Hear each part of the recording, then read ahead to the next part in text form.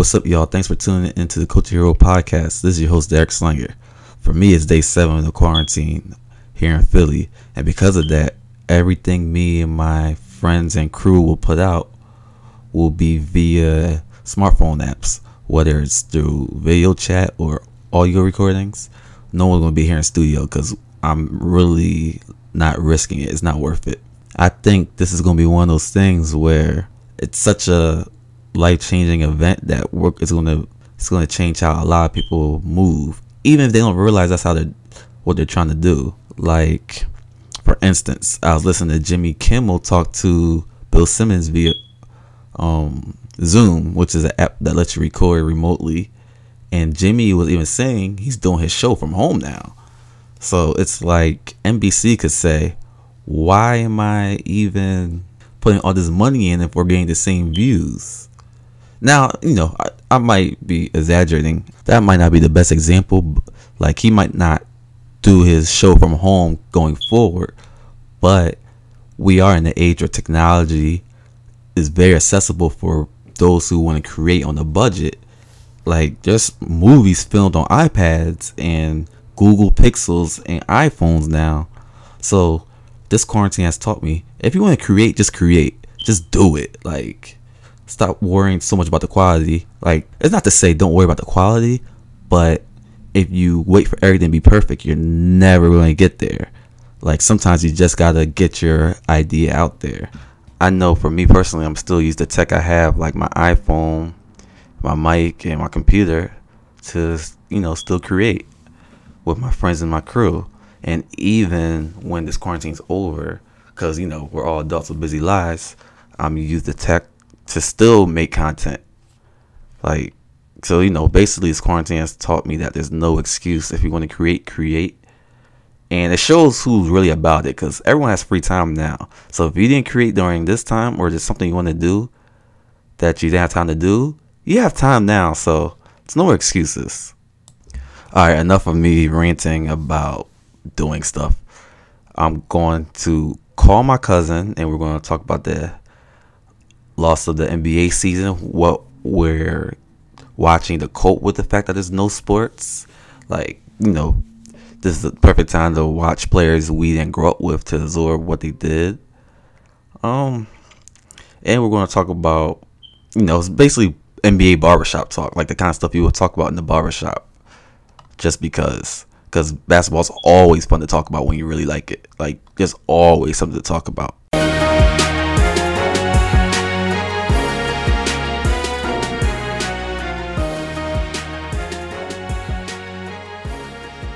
Yo, what's up, Quiddy? What's good, bro? So, during the coronavirus quarantine, right? How have you been coping with the loss of the NBA season so far? Definitely different, because the NBA season is so consistent. You got teams pretty much play tons of back-to-backs, and teams are pretty much playing every other night. So, just not being able to see NBA basketball every night is definitely different. Using that time differently, as well as, the rest of the time we have free to ourselves now with this, like you said earlier, this quarantine season. Everybody staying to themselves. I guess, what have you been doing to fill that time since there's no basketball to watch? Right. I don't know, man. I've been keeping up with keeping up with the game in different ways. Kind of appreciating, maybe different performances from guys in the league now that's been doing it for such a high level. Obviously, I've been looking at old LeBron stuff. I'm always on Kobe. But, even current guys now, like, my guys, Steph and all those dudes, just the run that the Warriors made, and LeBron's, consistency, through this last decade or so. Just looking at old stuff and kind of seeing how the league got to where it is now, to Kevin Durant being a Warrior, mm-hmm. and kind of changing the complexity of the league, and LeBron, making that move to Miami earlier in the decade, that kind of changed the complexity of how players have movement in the league now. Okay. And players have that freedom. So I've been kind of just looking at the map of, how the league is. So I guess with it not being there, I've been taking that time up with, just looking at how we got to where we are today. Okay. Question: who are your guys? Like, I know me and you always agreed on Steph. I feel like, Okay. we used to argue about LeBron a little bit, but that's been a decade ago now, so that doesn't matter. Right. So, give me 5 top players you like. I like all time or current? Like current players. My bad. Okay. Right now, of course, I just got to go with Ben and Joe just because, hometown, Sixers, they're the best players. I've kind of seen them start to grow up in this city and, their journey. So I'm going to go with those two. Are you a big supporter of keeping both of them? Yeah, for sure. Okay. For another season or two, I think, Ben has made improvements this year, not exactly where everybody wanted him to. That's directly in shooting and making the jump shot. Mm-hmm. But as far as his defense, being a top 3 guy right now, I'd argue, yeah, easily. Okay. Defensively in the league, just overall, what he can do guarding 1 through 5, his versatility, his activeness. He's playing 40 minutes some nights, and that kind of contributes to this back injury. Just him carrying so much of a load on both ends. Yeah, I think he's made the necessary improvement. I think Embiid just has to kind of take this year again and say you have to mature even further. If the season continues, or if they start a new one next year, he has to say you have to mature even further. You have to find a way to keep yourself in shape. You have to find a way to keep yourself in the floor. Keep yourself available for the team so you can have that rhythm going into the playoffs. So you can be that MVP level, that defensive player level player. Because you think you're 20 or 26 now. You're 26. I think so. You're 25 or 26. You're a big guy with a back injury history, history of injuries and your feet and things of that nature. So you only have 3-4 years to really play with here that you can be a really good dominant type player. So right, you got to take that next step. So obviously those two are two of my guys. Steph Curry, love to watch Steph Curry play since his Davidson days, and then him just transforming his game to the NBA and just being comfortable being the player he was, and just improving upon that, despite his injuries, his ankle injuries early in his career, just sticking with his process and working his tail off every year. I gotta point something out about Curry that you were early on. Mm-hmm. This was because Curry came in 2009. That was in the middle of the Celtics being good, the Big 3 Celtics. So I remember someone was trying to tell you that Rondo was better than him. This is when Rondo was throwing up crazy numbers in the playoffs. Right. And you were saying, nah, I'd take Curry. And I was with you, but I didn't know how to sell it the same way. And you were basically... At that time either, because of how much of an impact player Rondo was. Right. You know what I mean? How he could distribute the ball. He could just dominate the game by distributing the ball. I mean, he obviously played with a ton of, great players in Boston. But sometimes he's the best player. Right, but his impact, like when he had that mid range working, sometimes that floater finishing around the rim, even clutch threes sometimes. Just being aggressive. He was a great player. So to argue Steph, I don't remember. I kind of remember that argument or that. I'll tell you what you said then. You basically were ahead by saying you basically say he's a dual threat. Like he could give you 8 assists, but also he spaces the floor too well. I remember that combo now. Yep, I remember that combo. Exactly. And then you said that in like 2012 or 13. So the fact that now, if as a point guard you almost need to shoot, you need to shoot, you need to score. Your threat, you have to have that. Just the threat everywhere on the floor. Because now you're not predictable. Yeah, and that opens up everything. The mid range off the pump fake, or the mid range off the bounce, off the pick and roll. Yeah, you have to get all the way to the cup because people may close out on you too much. Like Rondo, he's trying to probe. He's a probe and kick type guy. Yep. Ben Simmons, Rondo, they're probe and kick guys. I find Steph is a probe and kick when he has to be, but he's a natural flow passer. Mm-hmm. He'll make the one pass, and then that leads to the one more, which leads to the one more, which leads to the bucket, all because of his rotation. 2 guys playing him, or whatever the case may be. Right. So now the defense always want to get caught sleeping. He's a good enough passer, and obviously we see how great of a scorer he is because of his jump shot, and it's only going to improve the more he's in this league. So I already saw he was getting 18, 19. He was early in the league. His first couple years before he got hurt, he was getting 17, 18, 19 a game. Rondo wasn't even flirting with that. Rondo was always the 12, 13 guy, if I'm not mistaken. I may be wrong about that. So yeah, that's why I knew Steph was going to be special. Mm-hmm. Not as great as he is now, and I think he's transcended himself to be the best point guard in the game right now. But yeah, Steph's one of my guys. Well, no, I had him best point guard since I had him best point guard the year they lost to the Clippers in that Game 7. Even before that playoff series, I had Steph number 1. I mean, for me, I'd have to rehash the history of, how that went down. But I just remember Chris Paul was always my guy as far as, and Chris Paul, I don't want to put him on my top 5 list because there may be other people I like, but I always come back to Chris Paul. He's always been one of my guys. Yeah. I think he took it. I think it was him. Chris Paul had it, then Russ and Steph kind of started wrestling for it. Yeah, I got you. For a little moment. So Chris Paul kind of had a stranglehold on it for a while. John Walls and those guys flirted. I think John Wall, Steph, Westbrook. Who else was in that mix? Kyrie. Kyrie was really young, though. He wasn't making the playoffs yet, so there was... Yeah, he's a little younger. Right. Yeah. But you're talking about now, or you talking about back then? I'm talking about... that time period. I got you. Taking that leap. Yeah. Yeah.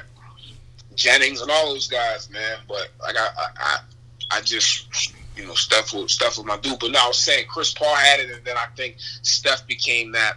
Steph and Westbrook were wrestling for it, but then it was a kind of a preference thing with them. Now you had to see with their style of plays, what kind of success that was show. And I think it showed perfectly. Steph got a system that built perfectly around him. Russ had arguably the same amount or more talent around them.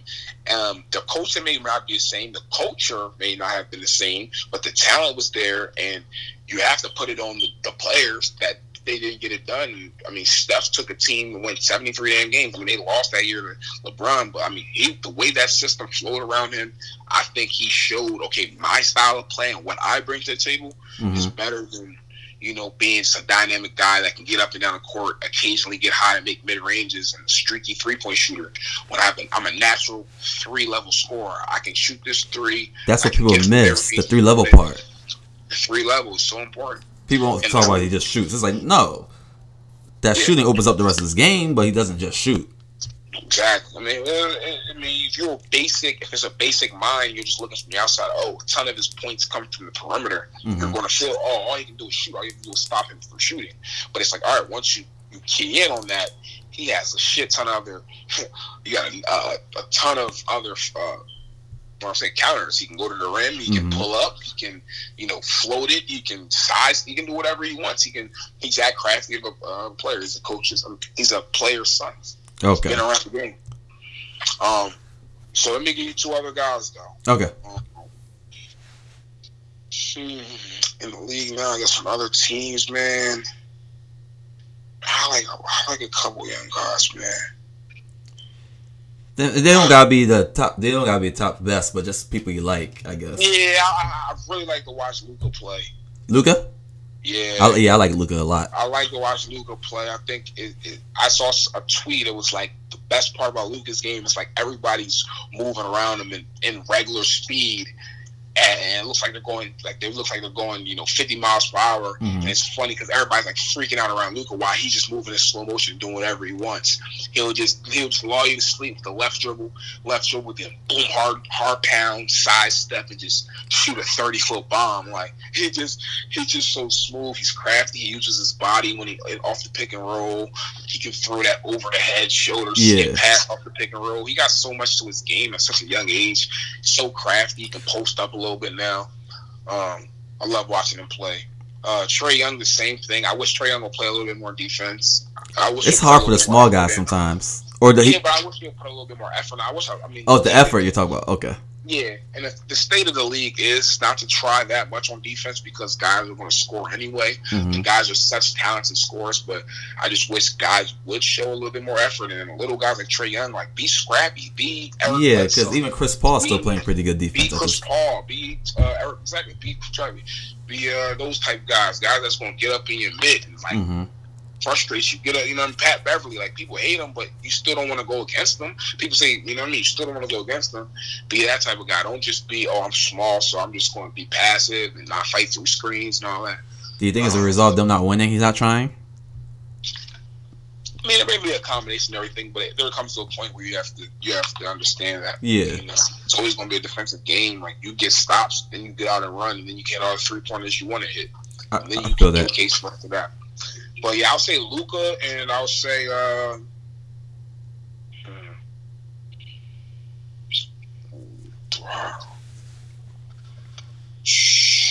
Markelle Fultz. Yeah, Okay. Markelle Fultz, for sure. Just because of a very interesting story.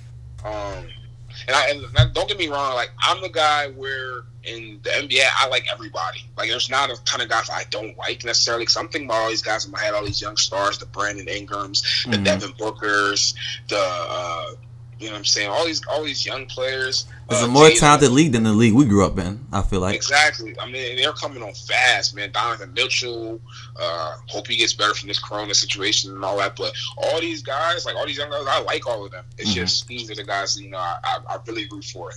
I say Markelle Fultz just because of the interesting situation in Philly. You know, I don't have to explain that too much. Everybody that follows basketball, Markelle Fultz, quote, forgot how to shoot a basketball after he got drafted #1 in the draft, and he was like a 40% 3-point shooter in college. It's a weird, bizarre story.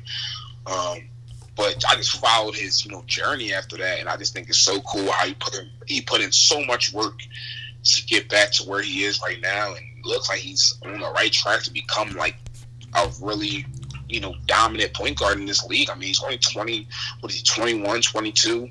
Yeah, something like that. Pretty good numbers this year. I think he's around like the 12-13 range. He's getting like 5-6 assists. He's improving everything. His mid range is pretty much looking like a solid jumper, like how it was in high school and college.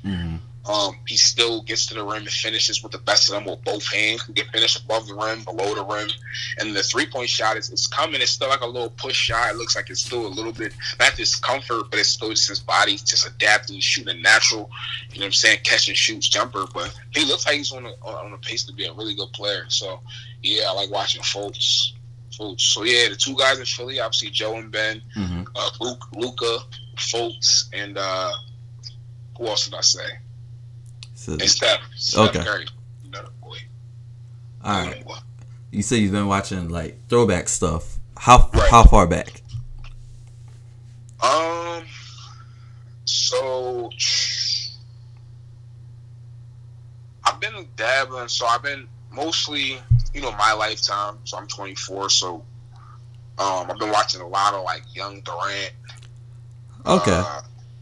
So like late 2000s and up. Yeah, a little young LeBron, some Pierce and the Celtics in their prime, Kobe in his prime, like the 09, 08 area, like that area, like around then, like 08 maybe to like 15. Okay.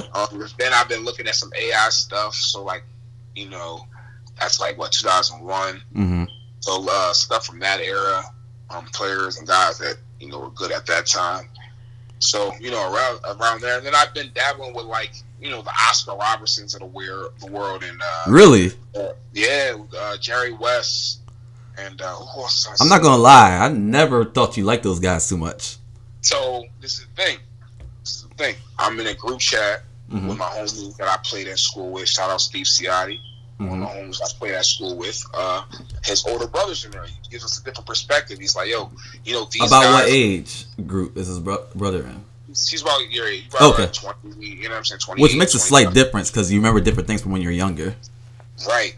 But so he just takes an approach like these guys get recognized, you know, historically for a reason. Let's look into what they did. You can't just put these players now above them because, you know, you compare numbers or whatever you do and blah, blah, blah. So, you know, some of the older guys who played in the 60s and 70s, the Wills, you know, Jerry West and the Oscar Robertsons and Elgin Baylor, these guys, you look at their stats and like, Will was like 50 and 25. Like, straight like Oscar Robertson was getting triple doubles like whoop, like Russell Westbrook, like, you know what I'm saying? So you look at some film, and I'm an eye test guy. You know, and I don't want to ever be known as the guy that disrespects, you know, the game historically and what, you know, guys did. But to me, when I look at these guys play and I look at, I don't think the game was as developed as it is now. I think the game has evolved. Players and people have learned more and more moves to do, to create space, to do different things, to get shots off, to get to the rim. Guys get more athletic with the medical and all the technological advancement over time. Guys clearly just are better athletes now, and I just think the average player, or the average great player in this time is better than a great player back then, because it's a completely different game. And I don't think it's disrespectful to say that. I think it just is what it is. So I always look to see, those guys were great for their time. You can't compare them to a player 50, 60, 70 years later and say they're as good. I got you. For me, it's more so, I don't really get into the whole once it gets really old, I don't really get into it. I start looking at it from maybe 79 and up. Okay.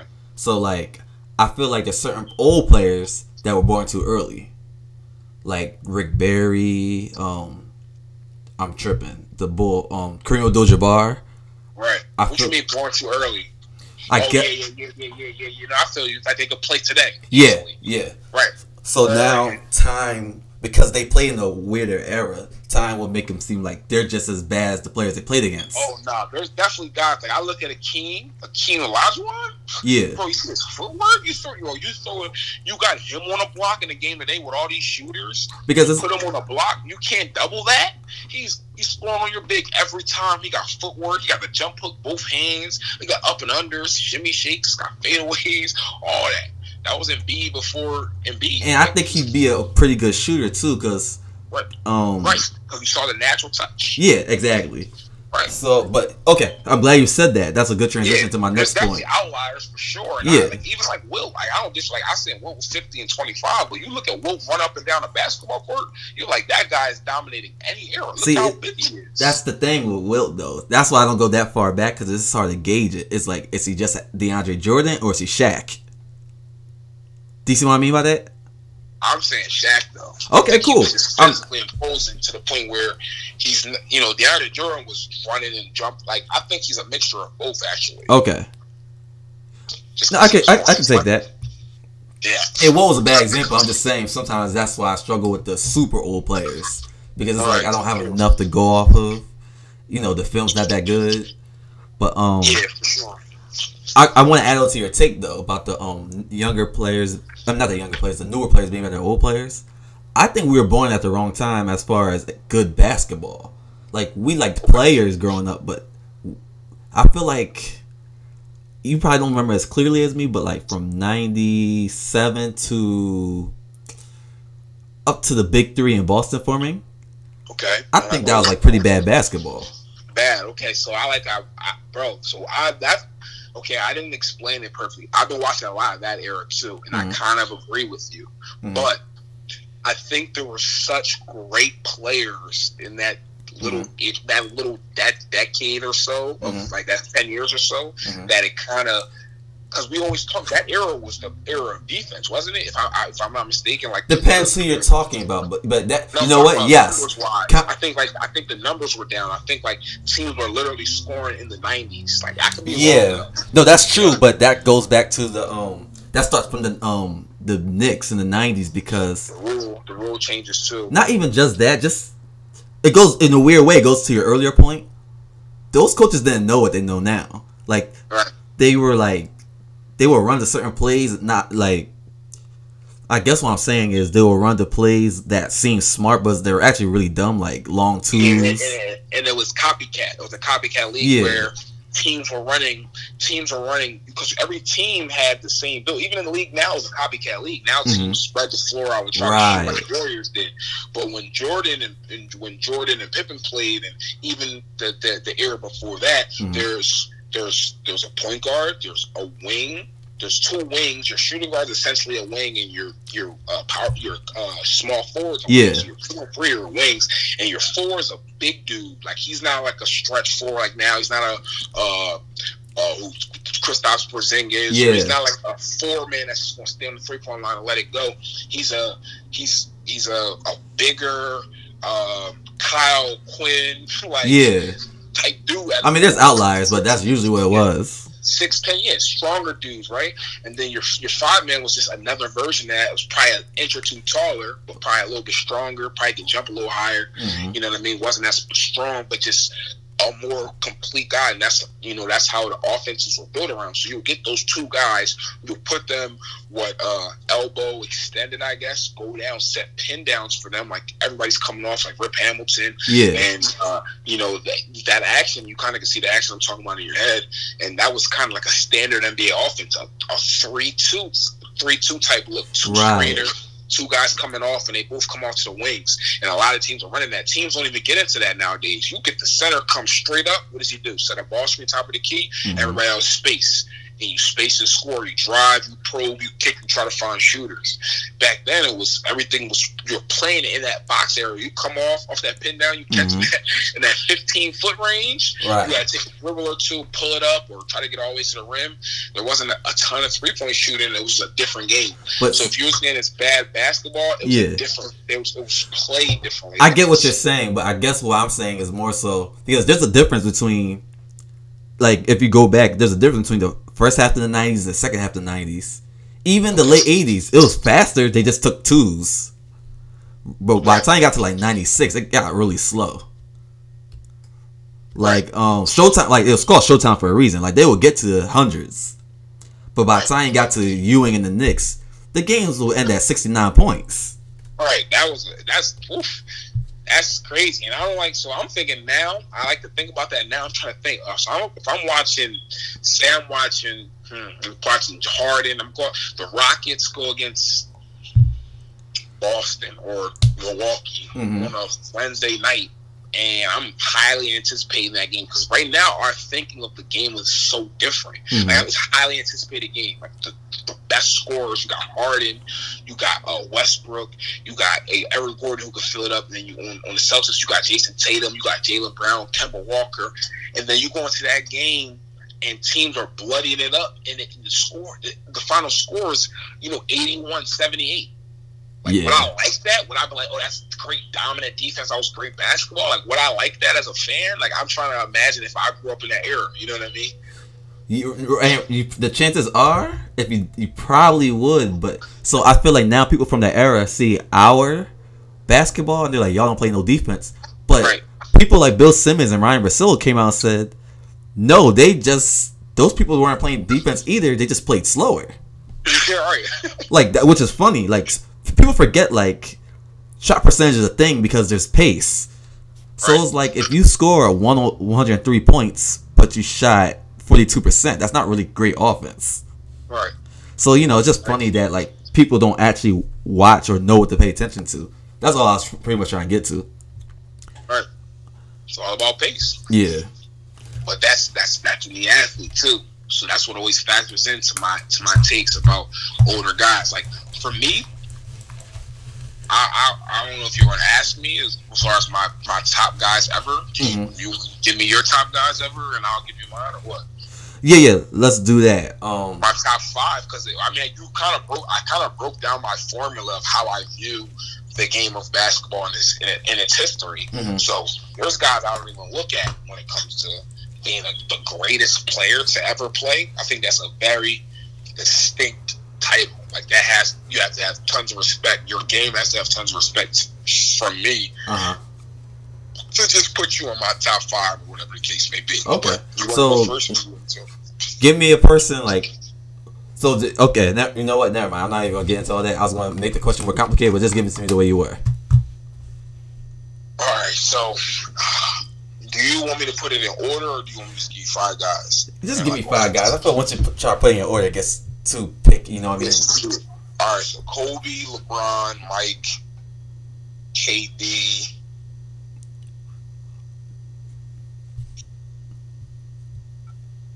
Steph. Okay. So when you talk about your top 5 all time, what do you take into like? It's about you do mostly skill, or you do skill and accomplishment? I do skill. I do success. I do skill, success, but success longevity. Like, how long does your specific craft continue to be dominant towards the rest of the league. Okay. You know what I mean? So the way what you bring to the table, how long, like the Warriors with their run was ran through Steph Curry. That was all built around Steph. KD's skill set is just unreal. He's a 7-foot assassin, a 7-foot shooting guard scorer. He just flourished in that system. He was playing basketball in a perfect way, and he's literally the perfect basketball player. Like, I don't think you can put anybody else like in the world ever to say like, oh, he's better than KD at like delivering in that role of just being a supreme scorer. And that's what he is. I think Kobe and Mike are just two killers. Like, they're KD, they're everybody all in. They're just kill. You just put killers all in one. Just technicians, can shoot the 3-ball, can kill you from the mid range, the post up, the pull ups, both going both ways, the pump fakes, everything in the mid range was just solid. And LeBron's just like that all around. He's the best player ever, just all around. He's your number one. Versatility. I never put him number one because I just think LeBron. He's the best. He's the most He's all around. He hits every box type guy. But if I'm trying to go get one, like when I say one, I mean a chip. Like I want to win it this year. I'm taking Kobe or Mike easy. Really? I'm taking Kobe. I might not take Mike over LeBron because I didn't see Mike. Like I don't have that trust in Mike like I got it in Kobe because I don't know what Mike would do against guys. Now I know Mike will be the Kobe type, probably better or right around that, but I don't know how his if he would have been a better 3-ball shooter because people don't look at it like, oh, like Mike was shooting 18% from threes he had in some years, and that that factor. If he did that now, like people will give him hell. Yeah. So I don't know if like it will factor in. It's too hard to also transport people from eras sometimes. Like you have an idea, but I could agree, you could disagree. We're gonna go back and forth. You know what I mean? Right. So I'm saying, so if you put, I'll start to take Bron over Mike, but if I want to get one, I'm taking Kobe just because of the. I just know when it's really time, like when it's really time to go get that money. Kobe, he's living for that. He wants to go get it. Like he's living for that. He's waiting for that all game. He gonna get it by any means, especially at the highest stakes. So Kobe's my top guy. Like I'm taking, that though with me. Yeah. So I have another question. As far as it's easy to remember the highlights for these people, but do the lowlights matter? Like LeBron against Dallas, does that matter when you factor these things? Yeah, but like that's a low light. Like you always gotta look. For me, I use context and look at the grand scheme. So people talk Mike and people talk all these guys, man. Everybody has moments where you came up short of what you wanted to do. Oh, definitely. I'm big on that. Yeah. Right. So just because setup is okay, he lost in the finals to a team that was literally the team they were playing was perfectly built. That was a stacked team. People don't remember. Like everyone, I said that was a stacked team. Like everyone who stepped on the court was good at something. They didn't have a bum standing on the floor. And starting that role, Carlisle's great. I mean, you're going against LeBron, Wade, Bosh, 3 guys that are stars at the time, but they have all the pressure in the world on them. They're supposed. And that wasn't really a greatly built team. They just had stars. That first run wasn't good yet. Like 3 guys, and then you have role guys. You got role guys that have to like. They had Mike Bibby washed up. They didn't even have Shane Battier yet. Bro, come on. So I'm not saying that team wasn't great. They had 3 Hall of Famers. They were great, but his first year they're figuring it out. So I mean, I must have fought him at crazy. You got Jordan. Jordan was losing the first round. I guess for people who like Kobe and Mike, they would say, I'm a big LeBron guy. Like I've liked LeBron forever. I'm just for the sake of conversation. People would say that Kobe, because when Kobe lost, even if he was 8 for 25, he ain't look out of it. Right. Okay. That's the thing. Whereas LeBron, like, I remember when he lost, they kept showing him airballing a jump shot where he hit the backboard, and it was just like, what were you shooting at? It looked like he was trying to do a off the backboard alley-oop to somebody else. And so it was just like he looked like he was lost. So with Bron, I think that's a personality and an aura thing. Like the way he carries himself, he's a passive team first guy. Like LeBron always says, I'm not a scorer first, I'm a pass first player. Which I think he can lock in and be a scorer anytime he wants to, and I know he knows that, and he knows he has to do that more than be that passive guy.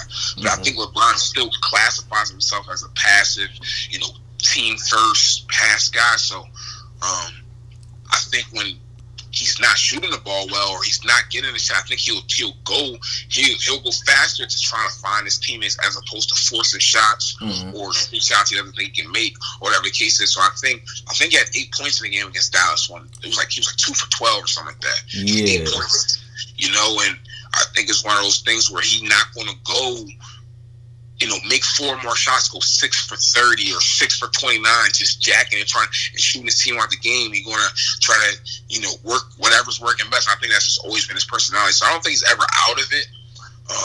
I think that's just the way, he carries himself. Okay. Fair enough. So, but yeah, 2000, that series was bad, though. Like, he looked, that was his worst. That was his lowest point of his career, though. But sure. Not just, okay. I agree with that. You just can't use it to bring him down too much. Hell yeah. It's still the finals. Like, first year swept through everybody.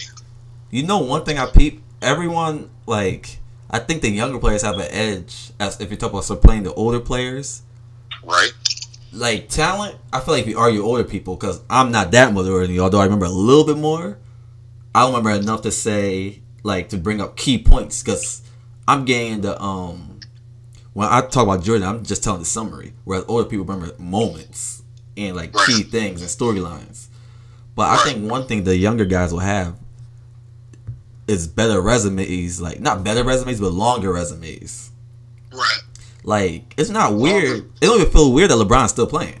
Shit, it feels weird or it doesn't feel It doesn't feel weird because that's kind of what we're getting used to. Like, if Kobe didn't tear his Achilles, he probably would have just retired.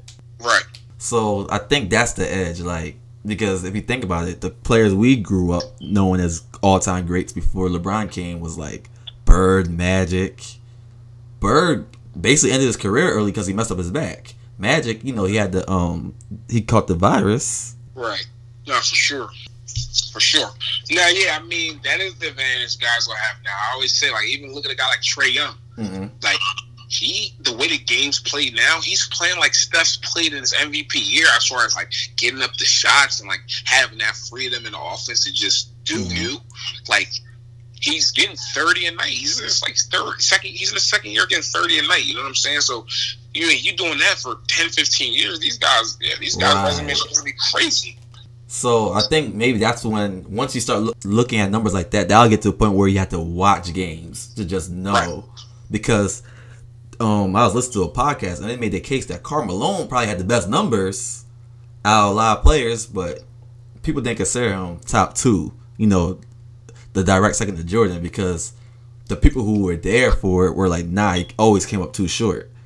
Yeah, he probably like Embiid or something, like how Embiid is now, where it's like Embiid can dominate them, and like he can dominate and score in bunches. So it's like Embiid to give you 28 and 24 minutes, but it's like when that moment really comes down to it, is Embiid going to be there for you? Like, be there in shape, healthy, like doing everything you need to do to put you over the top, or is he going to be the big man that kind of just comes up short? And that's kind of what Embiid has been, and that's probably what Malone was, and probably did that for his whole career. How long?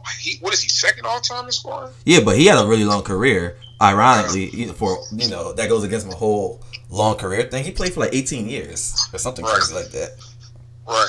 But yeah, I might edit this part out. I was gonna say something about Malone. He averaged 25 for his career. That's crazy. Yeah. He was a monster scoring wise, but he just, like, I remember I was watching an old Sports Illustrated clip, and they broke down like a whole 4-minute segment of him just collapsing. It was bad. You mean collapsing? You said what I mean? Yeah, what you mean about collapsing? Like turnover or missed free throws. It was just always something. At the end of games, or just like at the end of games, like it just be a stretch of like. This is actually kind of crazy. He averaged 15 his first year, averaged 21. Then his third year, he averaged 27. Then he's 29, 31, 29, 28, 27, 25, 26, 25, 27. See? Like his whole career, at 39, he averaged 20. Yeah, he averaged 23 at 37. Like, he was a monster. On the ball. That is actually big. He averaged 25 for his career. On 51 from the field. What kind of free throw shooter was he? solid ass free throw shooter, 74 from the free throw. So that's why he was getting his points. Oh yeah, see, and 10 boards. He's the first option, so of course, good passer. Well, the guy given to was a good passer, I should say. Respect to Carmelo. I might do some. Yeah, watch some of his stuff. You'll like him. Yeah. I think he would fit in with today's time because he could shoot pretty well. I think he would have been able to adjust to today's game. Oh, one that was really crazy? The perimeter players. Like, you're on to something, but it's like even crazier now. Like, you always said the perimeter talent is better now. You said this in like 2013. Oh yeah, for sure. Like, that just comes back to what I was saying about the years and years of guys finding out different angles to create spaces. Because, like, man, I play basketball myself, so I see that when I was in high school, there wasn't dead dribble side steps like James Harden's doing right now, like as hard as he's doing, like on the perfect, like the rhythm, or there's like the just like the reverse dribbles where guys are pounding the ball one way and then like drifting the other way on a bounce. Like, guys weren't doing little things like that, you know, in the 90s, in the 80s. So it's like, I can see that. So I see how good perimeter players, how athletic they are now, but they're dribbling the ball. Like, even a guy like Paul George. Like, I think Paul George would get 30, 35 in the 90s. A night, like, his handle was so sharp. Like, and he can get the three ball off. He can shoot the mid-range. He can get all the way to the cup. Like, and that's a guy in the league that's like Paul George. He might not even be on people's top 10. Maybe top 15, top 20, but he might not be on people's top 10. Like, there's some people. Oh, go ahead, my bad. No, and I'm thinking back. You think of Paul George. You put Paul George in the 90s when Jordan was playing. Like, Paul George not the next best guy in the league, or you know what I'm saying? Like, well, see, that depends though, because it's like, well, no, you're talking about if he had this ability in the 90s, right? Yeah, the same skill. You drop him in that, the skill to play both. He can play both ends. He defends. But that's physical. The problem with the 90s. They compressed a lot of good talent too. Like, can you imagine people like Marbury and Baron Davis? Their skills were compressed. If you look at it, they were too early. Yeah, that's also crazy to think about too. Because even like Miller, like Reggie Miller, like guys that were really good at something, like Reggie Miller was shooting like 5 threes a night, bro. Steph shoot 5 threes in the first quarter. Right. It's like, why night? It's like, why not? You play faster, you can get more shots up. Like, why come down? Why have him come off a pin down, or why have him come off an Iverson cut and run all the way from one wing to another to shoot a heavily contested, or even if it's a shot, it's in rhythm, but you're still moving. It's such a tough shot. Why have him shoot that when you can have him shoot, you know, a couple pull-up threes, or a three off a pick and roll, or you know what I'm saying? When you can, if you get up those shots, you get up 12 threes, you make five or six of them. As good as he was, yeah. So yeah, people's talents were compressed in the game. I would say that the stats are kind of inflated, but that all just trickles down to how the game changed. That's why I think perimeter guys are better than they were back then. Right, because like you put Kemba Walker, even in like you put Kemba Walker in 03, he's the third best point guard in the NBA probably. Hell yeah, come on now. Bro, the person I said the other day I was thinking about, bro, go watch Fred VanVleet play. Bro, he's so crafty. He can shoot the 3-ball. He can get in the mid-range, float it. He can finish in the rim both hands. Like, he does, like, so crafty. You put Fred VanVleet in the 90s or the early 2000s. He's a starting point guard getting to it. Right now, he starts for the Rockets. I mean, for the Raptors, and they're second seed in the East. I think they got 50 wins already. Yes. After Kawhi left. You know what I'm saying? He's still he's a key reason why they're still good. Exactly. Oh man, the game is different now, guys. It's so different. Guys stepping it up, man. Guys stepping it up, man. I was listening to Simmons today, Bill Simmons, and he was talking about someone born too early was Kevin Johnson. So I really feel like it could go both ways. Like, some people would be dominate too much if they went back then, and some people would be better if they played now. So I've got. Do you know? Are you familiar with Kevin Johnson? Yeah. Yeah, like I think he's the prime example of what you're talking about. Like, those really skilled guys, like, being unstoppable. I just think that kind of skill set wasn't really appreciated yet, because I think everyone wanted a center. Gotcha. Like, sure. Matter of fact, I'm jumping a couple of years, but actually a decade. But Steve Nash was also saying they would have won more. Like, they would have won the championship had they doubled down their style. But they decided to become traditional again, like getting Shaq, or even before they got Shaq, he said they should just kept shooting threes. The funny part is now there, Tony like I ain't even playing with it. Look, we just gonna play all guards. Man, I ain't doing this again. I'm not about to try to exactly. So right now, we getting all guards. Give me all guards. Right. See, exactly. Like Nash said, he should have stuck with. Say again, my bad. They said we living and dying with our style. I wish they had they need a big though that's mobile. Like they can't just play. Like I don't get out of. I'm kind of running off topic a little bit. No, that's fine. It's D'Antoni, but they need a big that's like kind of mobile. Like they can't just go PJ Tucker. What kind of mobile big? Because I feel like mobile in what way? Like laterally up at like back. Can rope Nerlens Noel can screen and roll and get to the rim. Isn't that what Capella was? Yeah, but I don't get why they don't think they need that. You need that at least. You can't just go all guard. You can't go all guards because like nights when at least give you a different look sometimes if you're not going to start him. Are falling, you want to space the court. You may get long rebounds, but you still have a guy down there that can maybe give you a tip slam, or he can roll and put pressure on the interior. Then your shots can fall. You can't just try to drive and kick. I don't know. That's my opinion on that. But no, it's not really off topic because I think Nash's ideal lineup was. Remember, I used to be obsessed with Steve Nash. You should do what? I used to be obsessed with that guy, Steve Nash. Yeah, for sure. Yeah. But yeah, I think he was getting to the point where he said he should double down on Amari being center because people were so stuck in he's not a real center thing. But it's like, what's a real center? He scores and gets rebounds. What do you need? And he fits in the offense better. And Sean Marion, power forward, he just said they had the right lineup, but they should have doubled down on the 7 seconds or less offense and shooting more threes. Because I don't think San Antonio would have been able to beat them.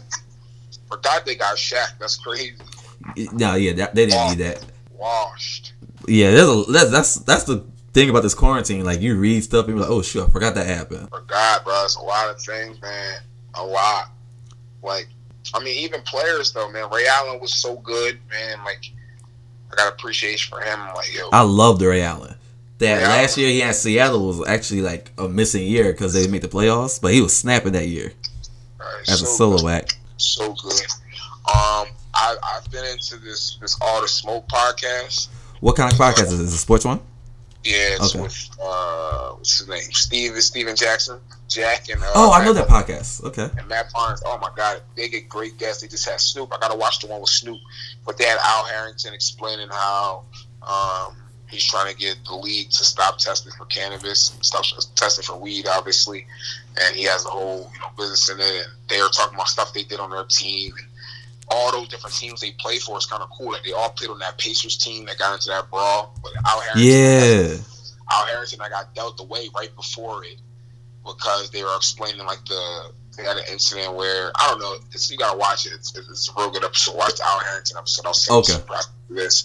And so I've been watching that Warriors team because they all put on that We Believe team. It's like Matt Barnes. I don't know. I named Matt Barnes first, but it was like Al Harrington, Matt Barnes, Steven Jackson, Baron Davis, Monte Ellis, Troy Murphy, Mike Dunleavy. Remember that team that beat? I think they beat the Mavs. They beat the Mavs in the first round. Yeah, they beat the Mavs in the first round. That team killed them. What they beat? 4-2. Yeah, it's 4-2. 4-2. Yeah. That was the series I was watching. It didn't even look real when it was happening. Right. Oh my God, they were scorching them. I was watching that joint like they're really the 8th seed. Like, but you know what? It didn't look real because they were so dominant. Like it just looked like they looked like they knew they should just be doing that. That want to know something funny? People said they beat Dallas 4 times that season. Oh, for real? Because remember, I used to be a big Dirk and Nash fan, so I used to follow Dallas. Yeah. Right. So every morning before I would start class, I would go on NBA.com. Did they have Nash at the time still? No, but I was just stuck on Dallas, even when they Nash. But I would go on NBA.com in the morning before class, and I remember checking the rankings. I'm like, oh man, they come because the Clippers almost made the playoffs. I think Golden State beat them out by a game. The Ultra Brand Clippers. Right. So I was like, damn it, I don't know about the Mavs taking this one. My friend was like, yeah, y'all done, and he was kind of joking, but he knew it was bad. So. Well, you talking about when the end of that year? Yeah. Oh yeah, they were talking about that too. How they had to win that game. Yeah. Mm-hmm. Yep. So the Clippers didn't get in. I was like, oh no, it's over. Like, I didn't say it's over, but I was like, it's not looking good because I was really someone who thought if they could get past the Warriors, they're gonna win the whole thing. Yeah. But I just didn't think they get past the Warriors. And the thing is, I don't know if they were talking about it. I don't know for sure if it was that same year, but they had got traded there. Like, I don't know if it was that, because it was Steven Jackson and Al Harrington both got traded there together, so they brought like that camaraderie to the team. I think it was that year, but I don't remember myself. Yeah, you know what? It was that year because I remember they traded a lot of the quote unquote slow people for them. Yeah, Troy Murphy. And oh no, wasn't Troy Murphy. I don't know. But I'm pretty sure they traded Troy Murphy. Yeah, so all I know is they came there and then they were telling stories about how, you know, they're at a club and Steven Jackson got into it and they were shooting. They had a shootout and Steven Jackson got hit. He flipped in the air, like fell, smacked his teeth on the concrete, lost all his teeth. His mouth was numb. What? It was like Jermaine O'Neal was there, Jamal Tinsley. They're explaining all that. It was hilarious. So I've been looking up their team, how good how they came together. Okay.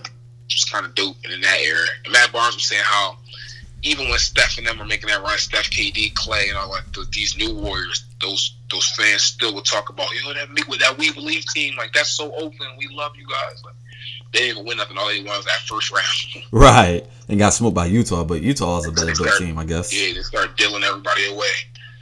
2 years later. Yeah, for real. Why did Darren Williams age out so fast? That's random, but I just remember Utah beat them the next round. Facts.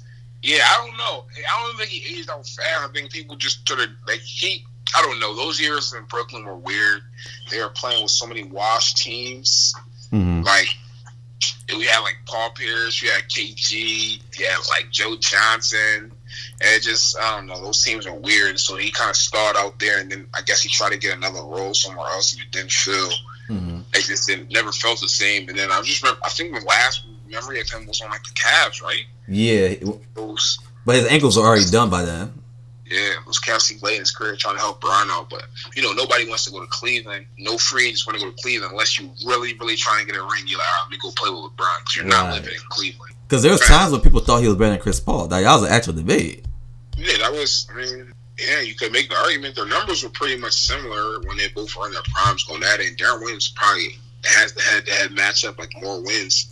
But I think Chris Paul had more team success over his career. Those Jazz teams were good, but Chris Paul was always my guy. Yeah, okay. But Darren Williams was like right there with him. It was like Steph, Russ, so it was like top the neck and neck, 2 point guards, like that race. Those two were. Okay, so I guess just to wrap it up, I'll ask, what's the best case scenario for this NBA season? Like, not like I know we don't know anything, but if you could change everything, like you had magic powers or something, what would be the best case scenario for this season? Best case scenario, you can get creative with. I saw something that said just start the playoffs like as soon as it comes back, but have every team make it and have seeding, which will be weird. It would be the NCAA, so I think that'll be you kind of you have like a 32 seed. Like what if I don't know who it was, the Warriors get hot and they win 2 games and they're just like in the conference final, or I don't know, something like that. But it's like some of them would be single elimination or best out of 3, like the beginning rounds. Elimination the first couple rounds. I didn't really look into it too much, but it was tournament style, like that bracket style. Okay. And then the other one, I shouldn't have started with that, but the other one was just start the season a little later, have it run through, through the fall, and I think we run through the summer basically, and like late fall, I guess, or in the fall. Okay. And in the winter, and then start the next season a little later. But best case scenario, they just need to keep it as safe as possible. So I wouldn't even really mind if the season was just over at this point. It is what it is. You can't. What can you do? It's a basketball season. Like you gonna start it over next year at the same time, right? Or you gonna continue this one, start the playoffs, and go about it that way, because they said they're trying to preserve the games, but I don't see how you can do that. Mm-hmm. Yeah, they have to make that revenue back some way. So you gotta start the season in some type of organized fashion where it can still fit in with regular human schedules, I feel like. Yeah, to be honest, my opinion is the whole revenue thing's just a wash. Like, this is a pandemic. Like, we've never seen anything like this in this country, at least. Right. Because, I think we're not used to seeing this kind of things happen. So we always hear about disease overseas, but it's always overseas. And, right. A couple people hear what happened and it goes away. Right.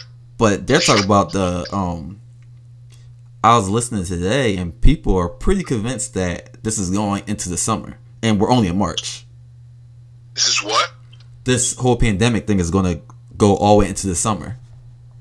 That'd be crazy. Yeah. Like, that would be really insane, but because it's literally March, like you said. But yeah, it's just a we'll see thing. I mean, at least it's not happening in '97, because you remember how it used to be. When you're bored in the '90s, you're bored. Right, for sure. Like, I mean, we got Netflix, we got smartphones, so it's like, yeah, we're complaining that we can't do what we want, but in a weird way, we still have a lot of things to do. You can still go outside and run, because it's not like you're only touching everything and everyone. If you're right, for sure. I know, yeah. It is definitely different now, but I don't know. If it goes into the summer, that'd be insane. I don't see. I haven't really been advised. I think that's just another horrible job of the country and clarifying and classifying what we should be doing, because like, what is the I don't even know the plan. Like, I don't know if I'm not paying attention well enough, but I don't know the plan. I guess I'll give you the normal guy's way of absorbing what I absorb. Okay. Basically, we're trying to, you know how they're telling us to stay inside and all that, right? Right. We're trying to flatten the curve, which means we waited too long to quarantine ourselves. So right now, we're just trying to not have people get so sick all at the same time. Right, yeah, I've heard that. So they're kind of like staggering it. Yeah. So at least the doctors can treat everyone who has it. Yeah, doctors and all that available to, maintain everybody's health. I get all that. But, right now we're just, so to keep it simple. The whole summer. Say it again. So that's supposed to go through the whole summer until the CDC feels like we have it under control. Because I think South Korea, they're reopening stuff after their corona outbreak, so they're getting back to normal life over there. China, I think they're approaching normal life, but what we're missing is the fact that this whole corona war came up in January, and we're almost in April. Right. So if they're just getting back to normal life 2.5 months later, that can happen for us since there's no vaccine yet. Alright, that actually makes sense. Yeah. Well, they better get to work.